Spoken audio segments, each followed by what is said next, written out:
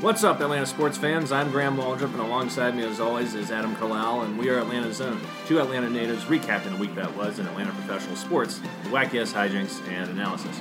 Adam, how's it going, sir? Going pretty well, Graham.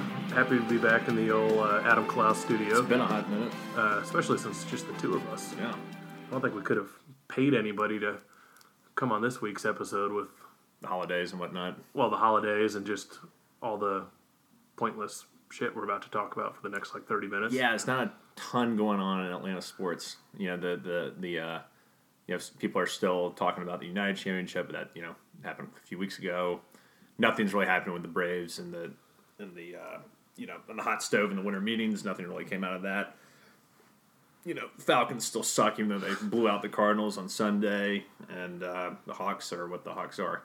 Yeah, Veronica just asked if this guy, the girl that was just here, of her husband, if we wanted him on the show because he's a big United fan. I was like, first of all, we don't really know him that well. Yeah, you got to have some skin in the game. You got to be emotionally invested with us in some respect. Right. On the show. Yeah. Know the person a little bit. You won't be able to get and I was shit. I was like, plus we just we poured our heart and soul into our United coverage last week. It was a challenge. And It was a solid 6-7 minutes of, I think of so just too. us. Us And talking then if about we came back the next week and tried again, that'd be a disaster. Well, it also just sort of upstage us, considering that we are totally.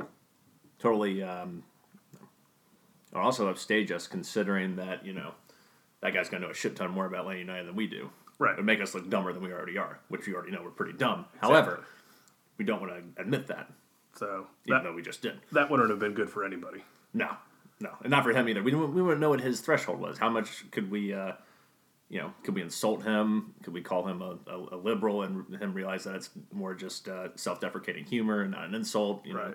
If we can't acknowledge that, if you can't have ironic humor, then what's life worth living? Probably panic. I'd just pull out my notes from last week, start talking about the 4-3-2-1 Right. sets that Sure. Portland ran. Yeah. So would have been good. So just me and you, Grambo. Yep. Anything big happen in your life the past No.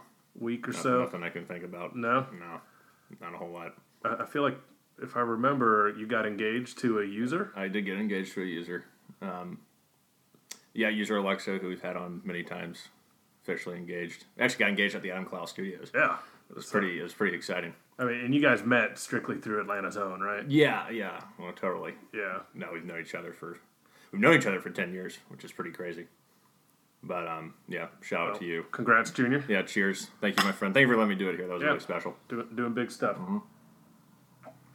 That was very spur of the moment. I didn't really think about it until I was just driving the car one day. I was like, "Yeah, you're having a holiday party? Screw it." I think it went over well. Yeah, I think it was a lot of fun. You didn't make an ass out of yourself. No, I'm a lot happier than I thought I'd be. Not that I was going to be miserable, or anything like that, but I feel really good. Not that I didn't expect to, but it was just the amount of goodness I feel is off the charts. So big relief too. Yeah, for sure.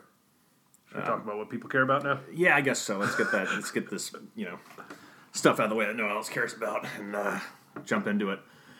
So, where do you want to start, Adam? There's not a whole hell of a lot going on. I guess since it's Falcons season, we start with our Falcons. Sure. We can start with the new team coming to Georgia State that starts up in February, right after the Super Bowl. Oh, the Atlanta Legends? Yeah, that the Atlanta AAFL? Legends. They got Aaron Murray as their quarterback, Mike Vick as their offensive coordinator. I think it's really ironic that Mike Vick is the offensive coordinator, considering he didn't listen to a goddamn word that Greg Knapp said when he was here. Well, he's matured now. He's a different He is person. a very different person. And I think, honestly, I don't want to get into the whole Mike Vick thing. I think that's a conversation for another time. But I think him going to prison, coming out, getting everything taken away from him, and then going to Philly and having, the quarterback whisperer and Andy Reid sort of get into his head. I mean, it was incredible watching Mike Vick play in Philadelphia. It was everything you wanted him to be when he was here. His knowledge of the offense was great. He could actually audible. He would have deep, accurate deep passes, and his precision was just so much more on point. I mean, he still had the elusive speed. I mean, it only lasted for a few years, but it was like, Jesus. And now it's kind of cool that Mike Vick comes back. So Tickets are $20. go to a game. I would go. Go to a game. $20. Why not? You get to watch a game at Turner Not Field bad. again. Yeah. Oh, that'd be classic. I could ride my bike down there. Yeah. Or take Marta Right. to Georgia State and walk on over. Sure. The way it's supposed to be. Yeah. I think I'd do it. Yeah. Maybe we'll go to a game. Yeah. Yeah. Now, you want to talk about the Falcons? Yeah, I guess we'll talk about the I Falcons. think, let's see if I can come up with anything else to talk about. Um, the Atlanta Dream are going to play at State Farm Arena again. You really don't want anyone to listen to the show, do you? I just don't want to talk about the Falcons. That's fair. Yeah, they've been playing at McCamish Pavilion the past 2 years, and now they're back at State Farm. I like that a lot because I thought they were sort of giving the short end of the stick when they got kicked off to McCamish. It was like, why? I'm guessing because of the construction that was going on during the offseason of the Hawks. And they don't play during WNBA play, they don't play during the NBA season. Different time of year. Yeah, that makes sense now. So they're back in State Farm, baby. I thought it's just because they were women and they were being shat on. No, I mean I figured it was because they wanted them at a smaller arena, so that's what I thought it looked better. But that makes sense now that I think about it. Yeah, with the construction going on. Yeah, for sure. Okay, on to the Falcons. All right, on to the Falcons. Falcons actually showed up to play last weekend for the first time in over a month. Obliterated the Cardinals 40-14 behind a strong effort from Tevin Coleman, especially. Only had 11 carries, but had 145 yards and a touchdown. He also got another touchdown called back on a holding call. He was awesome. Julio was great. Another touchdown for him. Matt didn't have the best game, but did what he needed to do. The defense, though, really showed out. Pick 6 from Deion Jones. Your boy Vic Beasley actually had a deflection and a sack. Grady Jarret, I think, had 2 sacks. It was fun, even though a lot of people are bitching about draft position and things like that. It was nice to watch a game on that Sunday and just be like, I can sort of enjoy this. It was a reprieve from the hell we've endured this season to me. Are you going to continue to enjoy it when we end up with a 3-game winning streak? Yeah, when we win and go 7-9. Well, you heard the Panthers aren't starting Cam Newton now, right? So we probably win that game. It's in Carolina though, but who's their backup? Do you know? I have no idea. It's probably Jake Delhomme or something. I know Derek Anderson's finally gone. He was there for a lifetime. Yeah. So we could end on a winning streak, and who knows? That could save some jobs. I think, and that's actually something I want to talk about. I mean, I'm not going to get too much into the details of this game because it was a joke of a game. I mean, Josh Rosen might be the worst quarterback I've seen play in the NFL in quite some time, maybe since Nathan Peterman, which is really not some time since he played some this year. But in terms of sitting down and watching and not just hearing about it, it was like, Jesus, before we get into my bigger point, how did this Cardinals team go on the road to Lambeau Field and beat the Packers, who we were subsequently destroyed by? And then we blow them out. They had a bunch of injuries in this game against us, didn't they? Wasn't their offensive line decimated? Yeah, I think they had some injuries. Which I think, but yeah, we can't talk about injuries. Right. That's just, it was really incredible that Josh Rosen beat Aaron Rodgers. That makes no sense to me. Yeah, he certainly makes no sense. I mean, he did not look like an NFL-ready quarterback. Right, which I think speaks to the issues they were having with McCarthy up there. Because, once they got Joe Philbin in there, it was like they were a new team, and we were just sleepwalking through it. Right. But, yeah, the Falcons actually played with some energy, and they looked like shit initially. We were getting, Cardinals went up 7-0, looked awful. And then once that Deion Jones pick happened, it was like we were off to the races. Yeah, that man certainly has a nose for the end zone. I think this is his 3rd pick 6 now in 3 years. Yeah. Which is pretty damn good for a linebacker. And I'm really happy to see him looking good off the injury. He's definitely contributed in these games and looked a lot like himself. I don't think he's quite where he wants to be just because of the rust, but I mean, I've been happy seeing his efforts so far since returning from that injury. But the point I wanted to make a couple minutes ago before we got a little sidetracked was I do not want this game alone to affect the mentality of the front office, of the coach, of Dan Quinn, and to say, oh, well, Vic Beasley really showed out in that game against the Cardinals, so we should exercise that 5th-year option, or things like that. Do you know how much that option is? It's in the double digits. I think it's 10, 12 million, something like that. You can't do that. So we can't. Can we not exercise the option and then re-sign him for lesser money? Yeah, I think so. I don't think that wouldn't be illegal. But if you're Vic Beasley and they don't exercise that option, do you really want to come back here? Realistically. Yeah, I mean he might have to do a 1-year prove it deal. whether that's with us or someone else. Right. But do you agree with that in the sense that this game, even though we actually showed up, doesn't really change your opinion on the overall season and things like that? No, definitely not the season or even individual players. I just struggle with Vic. Anytime you take we take him at 6, 8. Yeah, that's tough. It's tough to give up on that. Top 10 draft pick. He's Especially when that's a need for us as it is. So like, yeah, but he's not. There's a reason it's a need. But he's the reason. But he's one of the reasons. But if Tack, I mean, the second year was when Vic showed out so much, and Tack has regressed this year, if anything. So that's pretty troublesome that we've got 2 first-round pick DNs that haven't turned into shit so far, or that have turned into shit. Right. Yeah, I think it's interesting that both Tack and Vic had their best seasons when they were under the mentorship of a senior leader playing alongside them. One, Vic Beasley and Dwight Freeney, Tack McKinley, and Adrian Claiborne. Call Adrian Claiborne a mentor? Yeah, I know. I heard they were compadres. They were tight. Yeah. So maybe not having that veteran in hurt this year. Yeah, maybe so. Yeah. Although, then do you call it a coincidence that at least Vic's been playing better once Bruce Irvin got here? Bruce Irvin actually played pretty well. Maybe. I don't know.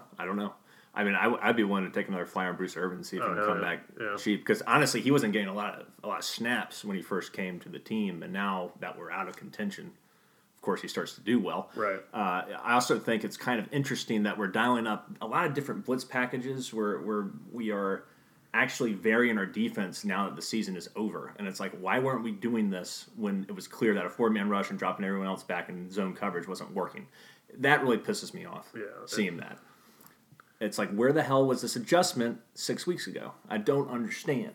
Yeah, I mean, I would say it's just a matter of these, because when we were talking about this early in the year, it's a matter of these players improving with all this playing time that they got. But you're right. I mean, it was coaching this time. Yeah, I mean, I think there's definitely, not that the players are absolved of sin or anything like that, but there is a schematic thing you have to follow or that you put in place, a strategy. And there was clearly a different strategy the last couple weeks defensively. Even though we got destroyed by the Packers, at least we were sending blitzes. We sent blitzes this time. It rattled the hell out of this young quarterback. And it's like, why weren't we doing that before the Packers game is beyond me and a sign of bad coaching and a sort of stubborn,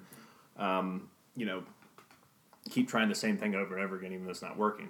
And it's nice to see, but it's like, if you're a coach worth your salt, you would think we would have tried that week 4 or something, week 3. Because the defense we've been running, the Seattle defense, is very much what we've been trying to do in the early parts of the year. It was actually very successful last year in producing us being a top 10 defense. But this year, with all the injuries, it was like we didn't try to do anything different. And it was like, why? But it's kind of been the same thing every year, in terms of this defense figuring it out at the end of the year, but generally be going into the playoffs, too, so it keeps moving. Right. Because, 2016, we were god-awful. Yeah, especially in the early half. Like the last 5 games Until Dan Quinn took over play calling, we were bad. And then the last season, we were pretty good last year throughout the season. I mean, I think middle of the year we really hit our stride. Yeah.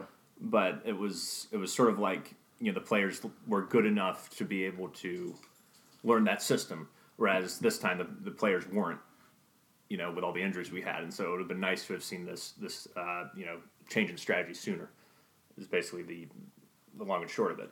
And if we're sitting here drinking and saying, why aren't we sending blitzes in week 4, then I don't understand, or week 3, why the hell isn't Dan Quinn and Manuel having that conversation or making that happen? Well, because now they are when nothing matters. I think it was the point, and I made this point when we still had a chance.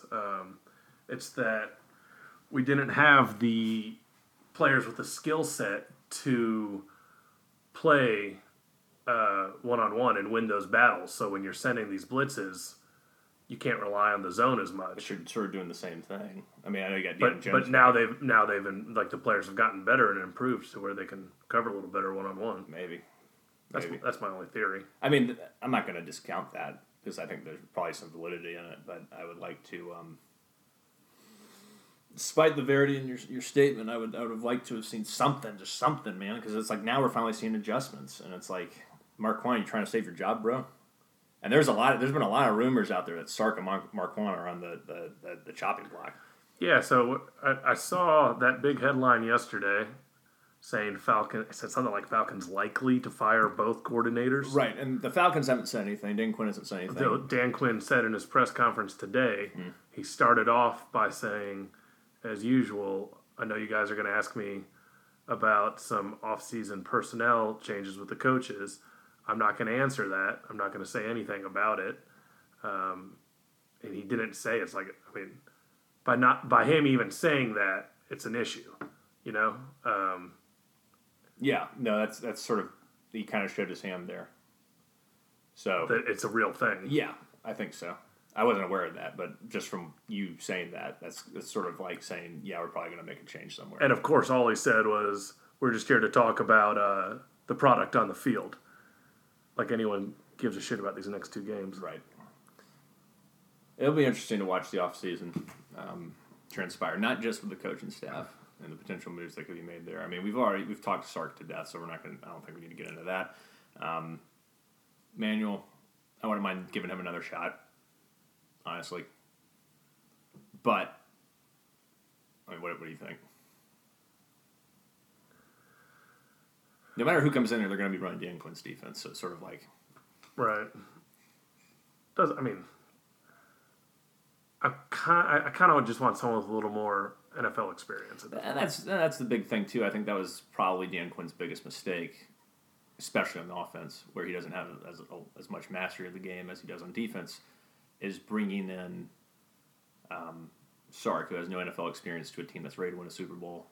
And clearly there was a lot of struggling there in terms of the chemistry going on between Matt and Sark, the team and Sark, the scheme and Sark.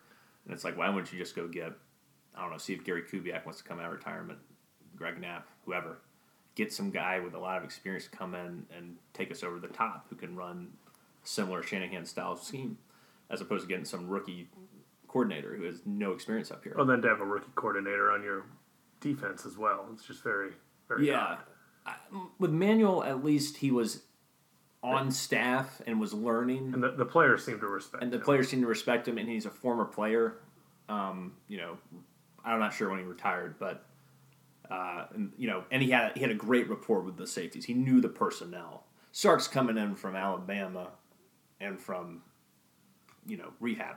Right. So it's like I get the Manuel move more than I get the Sark move. Sure. Yeah. But I do hear you in the sense that it's like you have this team that is ready to win now, and you put your defense and your offense in the hands, more so your offense in the hands of somebody who has proven nothing. Yeah. It's just sort of like, yeah. And I mean, this defense will be ready to. I mean, I think this team will be ready to rock next year. I mean, you get a angry Keanu Neal coming back He's from the injury. He's injury. going to kill everybody. He's going to decapitate people. Dion being healthy. Ricardo back. And at the worst, probably like a top 12 pick. Right. That damn well better be. Well, I don't know. You could go offensive or defensive. It has to be in the trenches. Thomas's aversion to addressing the offensive line has to end with this draft, and it really does. I can't stand it anymore. Drafting Sean Harlow in the 5th round ain't going to do it, buddy. Picking some guy off the Tennessee Titans scrap heap, which we did with the Andy Levy trade. He actually did well here. It's not a great long-term solution. Yeah, gotta just like make the boring pick that the fans don't get excited about, right? And plug him in for the next 15 years. Right, that would be swell. Easier said than done, but yeah. But this sort of brings me to Grady Jarret, unrestricted free agent coming into next season. And Dave Archer was on the radio today and apparently said, according to his sources, Grady Jarrett's camp and Grady Jarret want $5 million more a year than the Falcons are willing to offer him, and that's why there hasn't been a contract. $5 million more a year? Yeah. So he wants to get into that $17 million range kind of thing. The Falcons were trying to go $12 million-ish, $13 million-ish. He wants to go $17 million. The highest paid defensive tackle in the league is apparently Fletcher Cox out of Philly, who gets a little over $17 million a year. So I don't think Grady's on the level of Fletcher Cox, but Jesus Christ, I do not want to lose him. That would be a disaster. Well, he's so important to this defense. I mean, do we have the money to do that? The problem is we have so many holes on the offensive line. Ben Garland's going to be leaving. He's not very good, but he's leaving. Sam Breo's gone, not very good, but he's leaving. Levitre has to be cut because all he does is get injured now. Yeah. Alex Mack's getting older, even though he just made the Pro Bowl. He's still getting older. He's not as effective as he used to be. So we need to bring in like at least... Schrader sucks now. Sucks for some reason. So we got to bring in like 2 starting caliber. The only guys you got that you can really rely on are Matthews and... I can't believe I'm saying, but Jake Matthews has quietly had a pretty decent season. Matthews and Mack. Right. Those are the only guys you can rely on. And it's sort of like... Maybe get 1 through the draft, 1 through free agency. Right, 2 through free agency. Hell. Yeah, I mean... But no... It's tough. We can't let Grady walk. No, there's no way. I would... Even if it cripples the cap a little bit. I know you got to worry about Julio, too. If they're putting out $5 million, they would meet in the middle. Yeah. Dave Archer seems to be thinking that it might, there could be an impasse and he could be gone. And I was like, Jesus. I was listening to... Dave, that's a little extreme and saying that in December. Seems like it. So I was listening to Talking Chop podcast earlier, and it's relatable. Brad Rowland was on it, and they were just talking about all the rumors that are out there in MLB, and like the Marlins want this much for Realmuto, he's worth this much, and then you've even got like Mark Bowman saying no, 100%, the Braves aren't, like they don't need Realmuto, and the Marlins beat writer saying the complete opposite, and it's all kind of propaganda what reaches the media. So you don't actually know what's going on behind closed doors. No, and if Grady's people are saying that, I mean, they're just trying to upsell Grady as the best D tackle in the league, even if they know he's not. Yeah, but he is, I would consider it to be I think he's top 5, at a minimum top 10. I mean, I think he's excellent. And if we lose him, you can forget about that fucking championship window. Because he's the only guy you got up front that can do anything. And people thinking that Deandre Sinat can just go over there and be the Grady Jarrett role, you can fucking forget about that. I haven't seen one thing from him this year to intimate that he's the next Grady Jarrett. He may be a similar player in stature in terms of what people think he can do, but he has not shown anything to me that he can be anywhere close to what Grady Jarrett is. I think, A, I don't know who these people are that are saying Sinat is Grady Jarrett. B, I think it's a little early to be getting this worked up about possibly losing Grady Jarrett. I'm terrified from hearing that. Well, that's just Archer talking. I know, but it did its job. It makes me afraid. And it's making me talk about this on the show. Yeah, it's ridiculous. Like, there's no... But it scares me because Thomas is always about, we take care of our players a year before they go to free agency. Grady has not been taken care of. He's about to be an unrestricted free agent. It's very scary for Falcons standards. To me. Because usually a high-profile guy, an elite guy like Grady, they're taken care of. We don't have to worry about nothing. Is this one supposed to be Julio's year now, too? Julio still has, remember, he still has like 2 years left on his deal. I know, but is this the offseason they said that they would maybe, I don't know. Do it? I don't know anything about Julio anymore. I can't remember how that thing even resolved itself. That's so funny. We spent weeks talking about that. It's hilarious. Did we give him more money?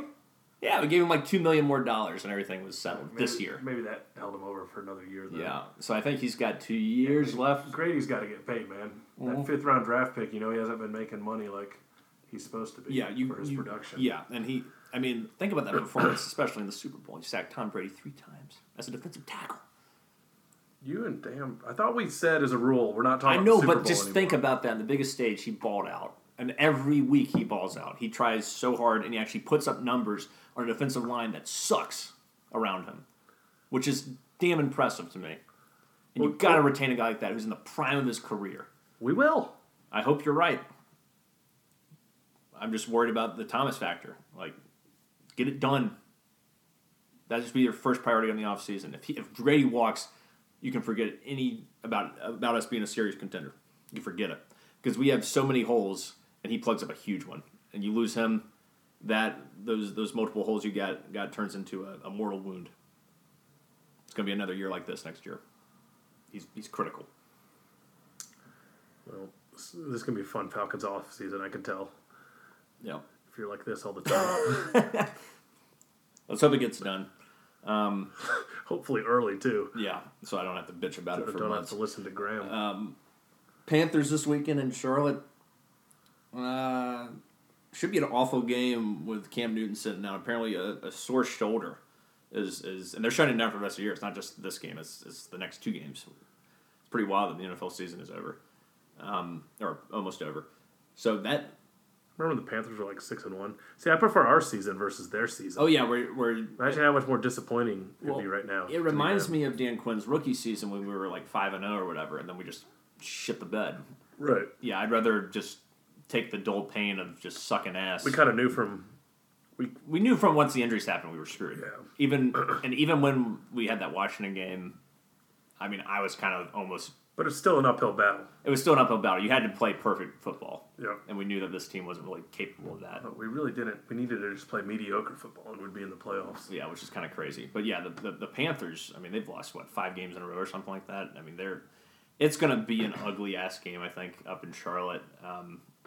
Who knows? We might blow their doors off. With Cam being out, that's going to... And they lost a really tough game to the Saints on Monday Night Football, like 12-9. So it was like their season. Yeah, so they're done. We're done. It's going to be a bad game. But Falcons, with Matt Ryan playing and Cam not, we should be in pretty good position to win that game. But then it goes back to the whole draft pick tanking argument, which, has been going on since time immemorial. So, I don't know. They're not going to tank. The Falcons aren't. Yeah. Yeah, no, they're not going to. But I guess it goes back to... Really, from a fan standpoint, do you want to see? No, I want them to lose. You want them to lose? Yeah. For better draft position. Yeah. Yeah, I mean, I guess at the end of the day, I would like to. It just doesn't seem likely. And honestly, at least lose one out of the next 2. Who we got left? The Bucks at Tampa Bay. We could probably lose that game, just because I don't know. I think we're more likely to lose that one than I think so too. I mean, as much crap as we talk about Jameis, I don't even know who the Panthers' backup is. So we have a much better chance of winning that game to me. Yep. But yeah, we'll see what happens. And I think that's it for Falcons talk this week. A lot more than I thought there was going to be. Yeah, we made it. Yep. 2 more weeks. Horrible season will almost be over. We'll all be euthanized together, folks. Matt Lana had a great point talking about who to cheer for to be in the Super Bowl, and he has a theory that you cheer for the Saints to get to Atlanta And because they're like the huge arch nemesis, and like that gives you something to watch. Is hoping them lose, and then if they lose in just excruciating fashion, that'd be great. That would be better than like watching the Chiefs and the Rams or something like that. Yeah, I mean, at least 2 teams we don't really care about. Right, at least there's 2 ways to look at that. With the Chiefs and Rams, at least you can just sit back and watch the game. You don't have to worry about it. With the Saints playing whoever, you got to worry about the Saints winning. It does make it a lot more exciting. Well, his spin zone on that. It makes it a lot more exciting, I'll say that. Spin zone on that is if the Saints win, there's that chance that Drew Brees will just be like, you know what, I got my 2nd Super Bowl, I'm going to retire now. I would rather him not. I would rather someone cut off my arm than the Saints win the Super Bowl in Atlanta. But you don't think Drew Brees retiring would be worth it? No. Next year you got... Not at all. Next year you got... I'd rather play him till the day... I'd rather him be 85 years old going out on the field and still torturing us than have them win a Super Bowl on our turf. That's treachery. That's treacherous talk right there. But imagine facing Teddy Bridgewater next year instead of Drew Brees. I don't care. I want to beat Drew Brees. I want to beat Drew Brees and go to the Super Bowl. Well, I want to face the best. It's not an option. Maybe it will be next year. I don't want him to. I do not want the Saints to win. That's horrible. No. Saints go. That's fine. If they lose, I like that. But I do not want them to. Like, that is a huge price to pay. Winning a Super Bowl, like we know what that is like, but which we don't. But winning a Super Bowl is the ultimate. I think as a sports fan, your team winning the Super Bowl. I can't imagine a better feeling than that. So to watch those assholes win the Super Bowl on our field would just be excruciating. And there's no price I'm willing to pay for that to happen. Not even Drew Brees' retirement. The good news is we don't have to watch it. True. Like I said, Saints Patriots. If it happens, I refuse to watch. I told Jeff was texting me the other day that they were thinking about booking some show like Super Bowl night at 8:30. I was like, dude. Graham and I would totally be there. Totally. Yeah, for sure. Especially with the Saints. If it's the Saints and Patriots, oh yeah. God, I'll be looking for anything to do. Yeah, I'll come sing with the band. Like I'll go to like, what are other activities people to do that don't watch sports? Like we could go see a play, Watch a movie. Go camping. Sure. Yeah, it'd be great. Get out of town without phones. Ooh, yeah, get out of town might be the way to go.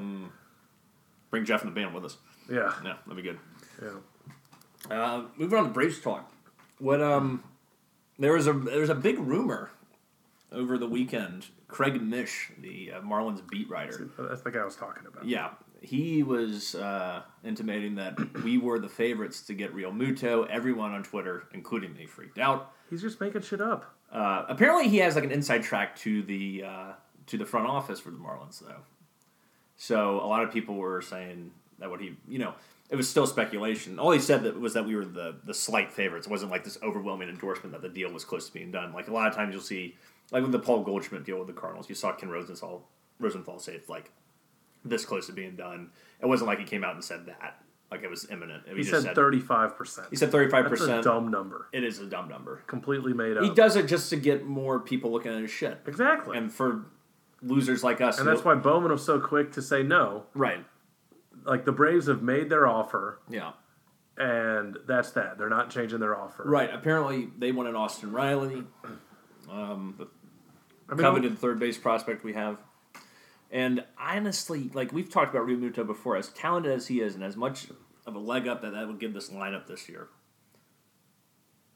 I just don't want to give up on Austin Riley for a guy that we're only going to have for 2 years that's almost 30, that plays a position that doesn't do well. Especially, really, you don't do well the older you get, more so than other positions. So I'm fine with us not getting Realmuto. I'm also fine with us pursuing him because he's a good player, but I'm also okay with not getting him because even though I would like a more solidified everyday catcher, it's just as talented as he is. I don't know. I would just hate to give up on Austin Riley before we even get to see him, and whatever, something about it just doesn't sit right with me. No, I mean, yeah, catchers just scare me. Right.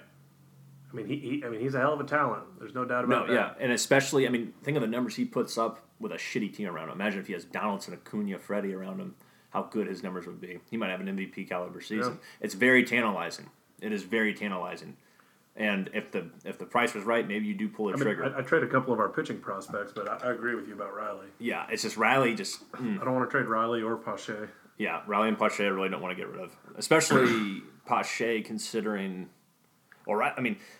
yeah. Well, they were wanting... Pache also saying, I don't know of any other outfield prospects that we have that are coming up, and we're obviously missing an outfielder right now, so it's like, I don't know. Well, yeah, the Marlins, they didn't really get much back for... Ozuna, Stanton, or Yelich. Yeah. So they're really trying to make Realmuto their big haul. Right. And they might be holding out, they don't have a lot of leverage anymore. Yeah, and it's kind of funny, too, because those three guys, no disrespect to Realmuto, are a lot better than Realmuto.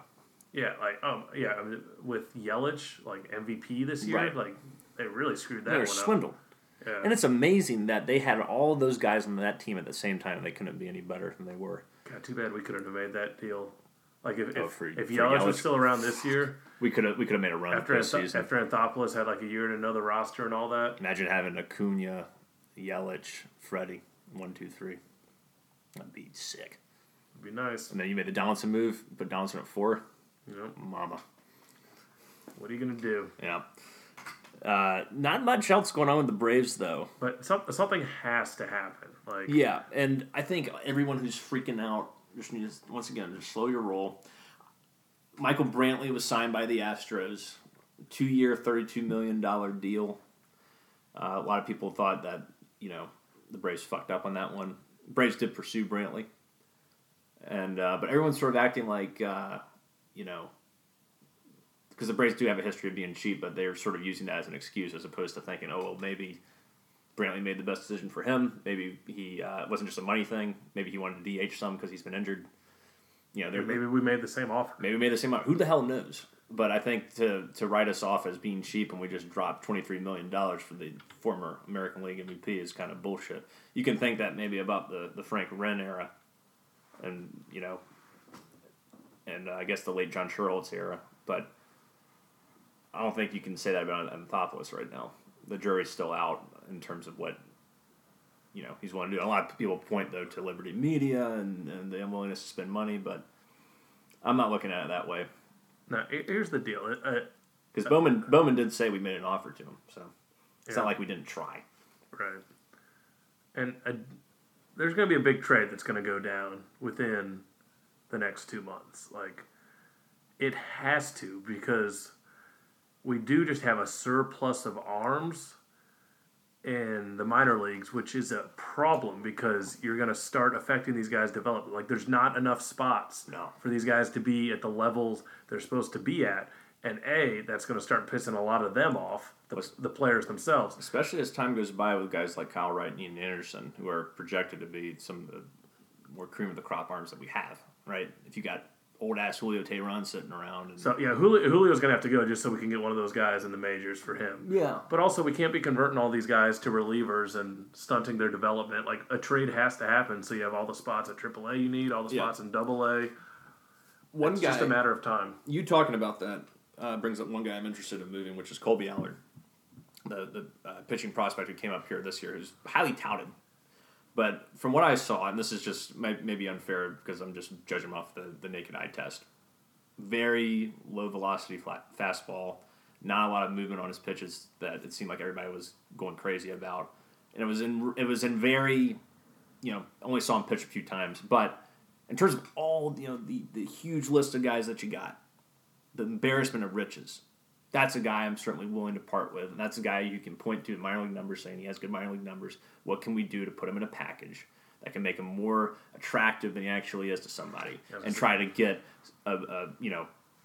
someone we can actually utilize this year to try to win a championship. And he's not like a Whistler or a Blair. Like, he definitely has talent. Yeah, right. I remember, I think his first start was pretty impressive, and it was pouring rain, and the game started at 10, and he gutted his way through 5 innings. But his stuff isn't what the other guys' stuff is. No, like Ian Anderson, Kyle Wright, you watch tape on those guys, and you're like, that mid-90s fastball, devastating hook, the prototypical ace kind of stuff, and he reminds me more of a Medlin type without the pinpoint control right now. Right. And it is unfair to say you just want to give up on him just because you haven't seen him pitch enough. But when you have all these pitchers that are ready to rock, you got to weed out, you got to have a hierarchy, and he's on the lower part of that hierarchy right now.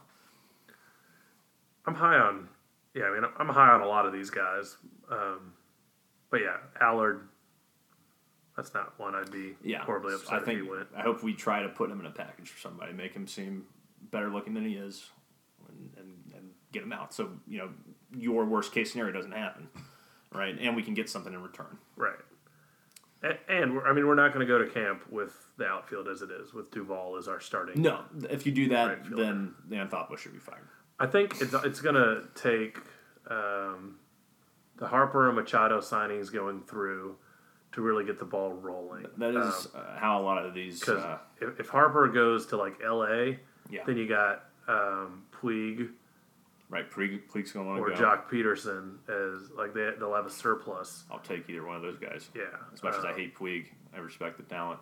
Apparently, there were a lot of stories about Puig during the World Series that he's really matured a lot. I mean, he's 28 years old. Yeah, and has come around a lot from those young days of him, and he was a lot more of a leader in the clubhouse, and he could bring a lot of excitement. And and imagine that outfield, Puig, Inciarte, and Acuna. It's definitely him having that cannon of an arm out there. That's definitely a step up. Kind of exciting. As much as I like Markakis, Puig's probably a better defender at this point. We can upgrade, and I still think we should.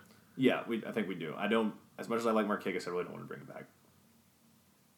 If you have to, you do it, but it's not something I want to do. No, and then you're searching for trades early. Right. I'm a little more on the Castellanos thing that we were talking about last week. Yeah. I'm a little more up on that because I didn't realize he only has 1 year left on his deal, so he's not going to cost the same number of prospects that some of these other guys would. Because you can use that as leverage. Yeah. And Detroit's going to suck, so they don't really have they're looking to move on and get a couple. You can maybe get a couple mid-grade prospects in there, Right. and maybe with Ender and Acuna as good as they are, and us having good defenders all over the field, we can deal with one horribly shitty defender. You can stick Acuna in right, put Castellanos in left, and probably survive. Yeah. Because that's a good point. All the people that are bitching about Castellanos being a liability aren't thinking about how good Ender and Acuna are in the field. So that's a good point. Yeah, and I mean, like, Castellanos, I mean, he is a great bat. Like, he was a 6th WAR player. Like, he would be a 6th WAR player, but because of his defense, it takes him down to 3. Right. So he's, like, historically bad defensively, but that bat could be worth it. Right. And if we're talking that or Markakis, I'd take that. I would too, especially because he's younger.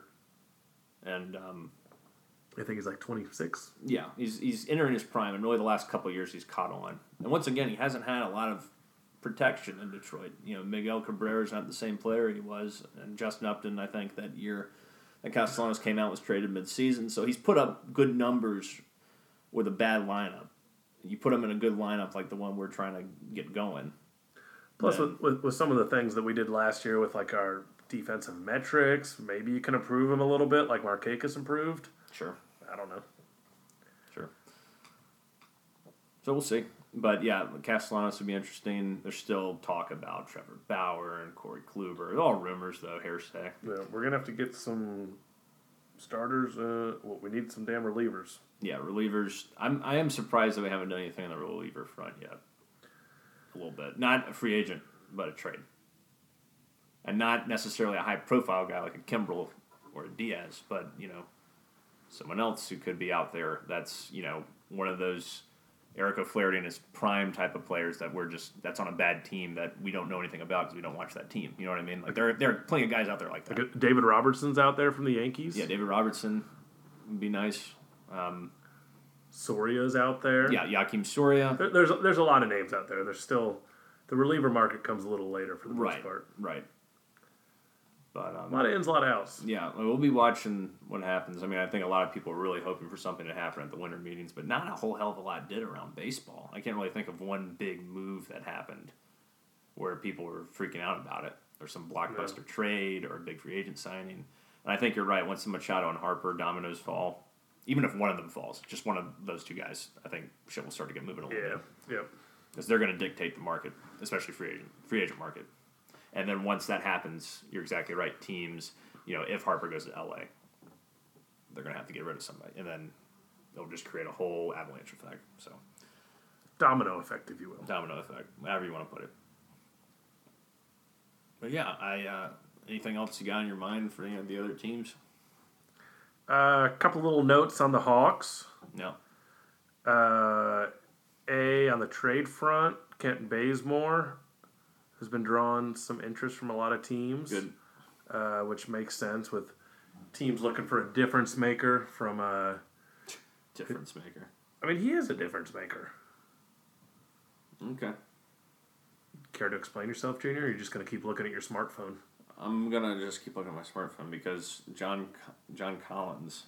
because Kent Bazemore, what difference does he make? I mean, he's a good player. He's a solid player. Yeah. But, I mean, a guy that can score, play defense, and at a position where there's not a lot of those players out there right now in the NBA. Yeah.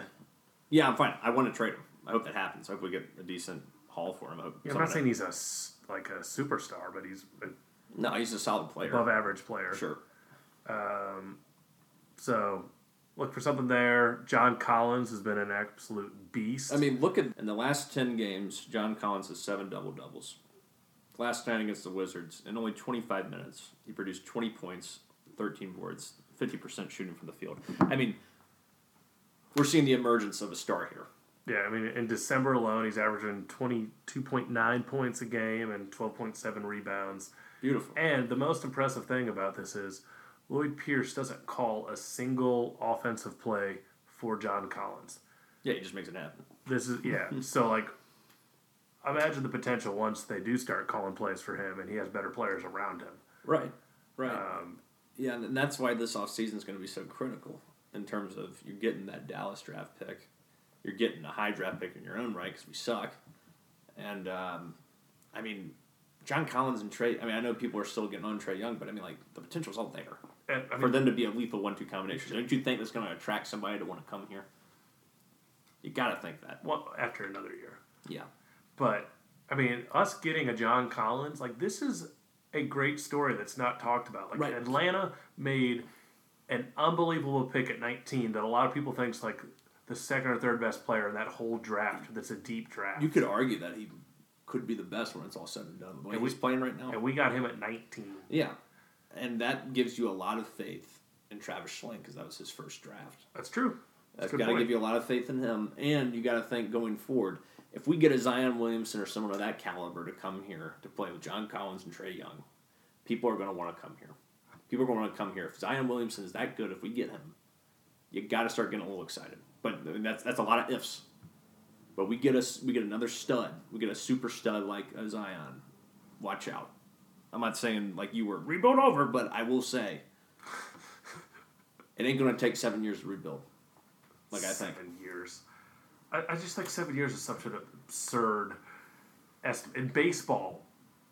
In any sport, like that's just the Sixers like 7 years. That's like 4 rebuilds. Yeah, the Sixers took like 6 years before they got good. So I'm just saying. We'll look into that.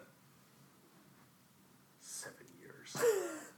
Gonna be pushing 40 by the time the Hawks are relevant again, according to Graham. Yeah. I was like 30. What the hell are you talking about? We're 21. Only other thing I wanted to say on them was I watched the end of that Mavericks-Hawks game. Yeah. Luka. I'm telling you, man, you watch him, like, he is, without a doubt, the better player of the two right now. Like, dude, watching him, don't look at the stats. Way too early to tell. He looks polished as hell and like a guy that can, he just looks like a seasoned veteran. All right, fine. I'm excited. I'm in the Trae Young camp because we took him, we have him, we got to deal with it. Regardless, no, I agree, but they're always gonna be linked. That's fair, but I think, but don't you feel like Trae still has that ability to transform a game? Yes, I do. Yeah. I do. I'm just telling you right now, Luka. You feel better. Looks like a damn once in a generational player. So man, I missed that game, so I can't comment. I only have the experience of watching Luka the night we went to the game. I'm telling you, the dude is special, but Trae Young still has the potential to be special, and can't forget about that draft pick that we get from Luka. Yeah, which is nice. If that turns into something, then okay. Yeah, imagine if you get Zion Williamson and some other great college basketball player in the top 10 of the draft. I mean, Jesus Christ. And Dallas is playing pretty good, so I don't even know if that'll be a top 10 pick. Well, who knows at this point, right? But your boy Herter.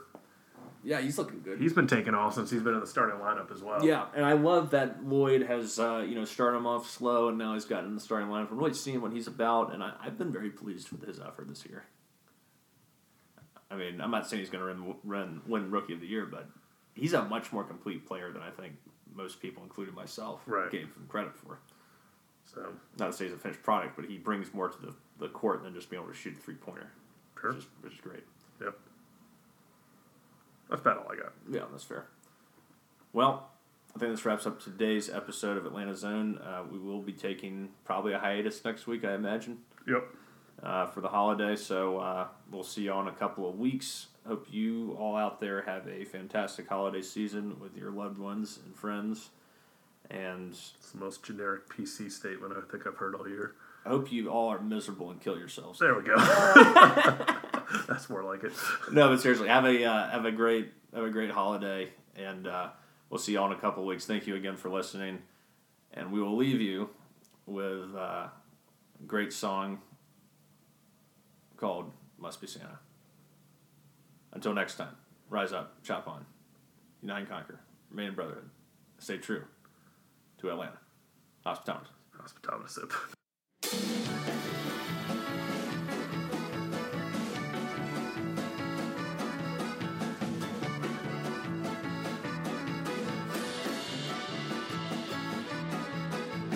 Who's got a beard that's long and white? Santa's got a beard that's long and white. Who comes around on special night? Santa comes around on a special night. Special night, beard that's white. Must be Santa, Must be Santa, must be Santa, Santa Claus.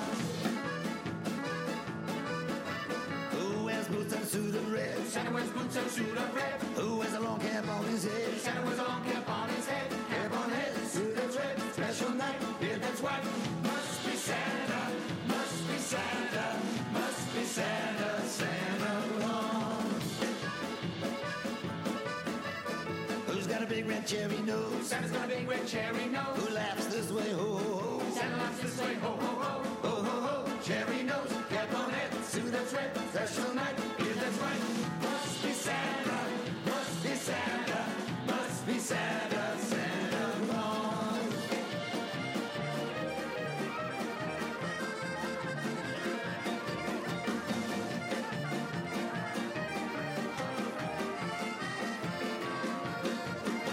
Who very soon will come my way? Santa very soon will come our way. 8 little reindeers pull his sleigh. Santa's little reindeer pulled his sleigh. Reindeer sleigh, come our way. Ho, ho, ho. Cherry nose, cap on head, suit that's red. Special night, beard that's white. Must be Santa. Must be Santa. Must be Santa. Santa Claus.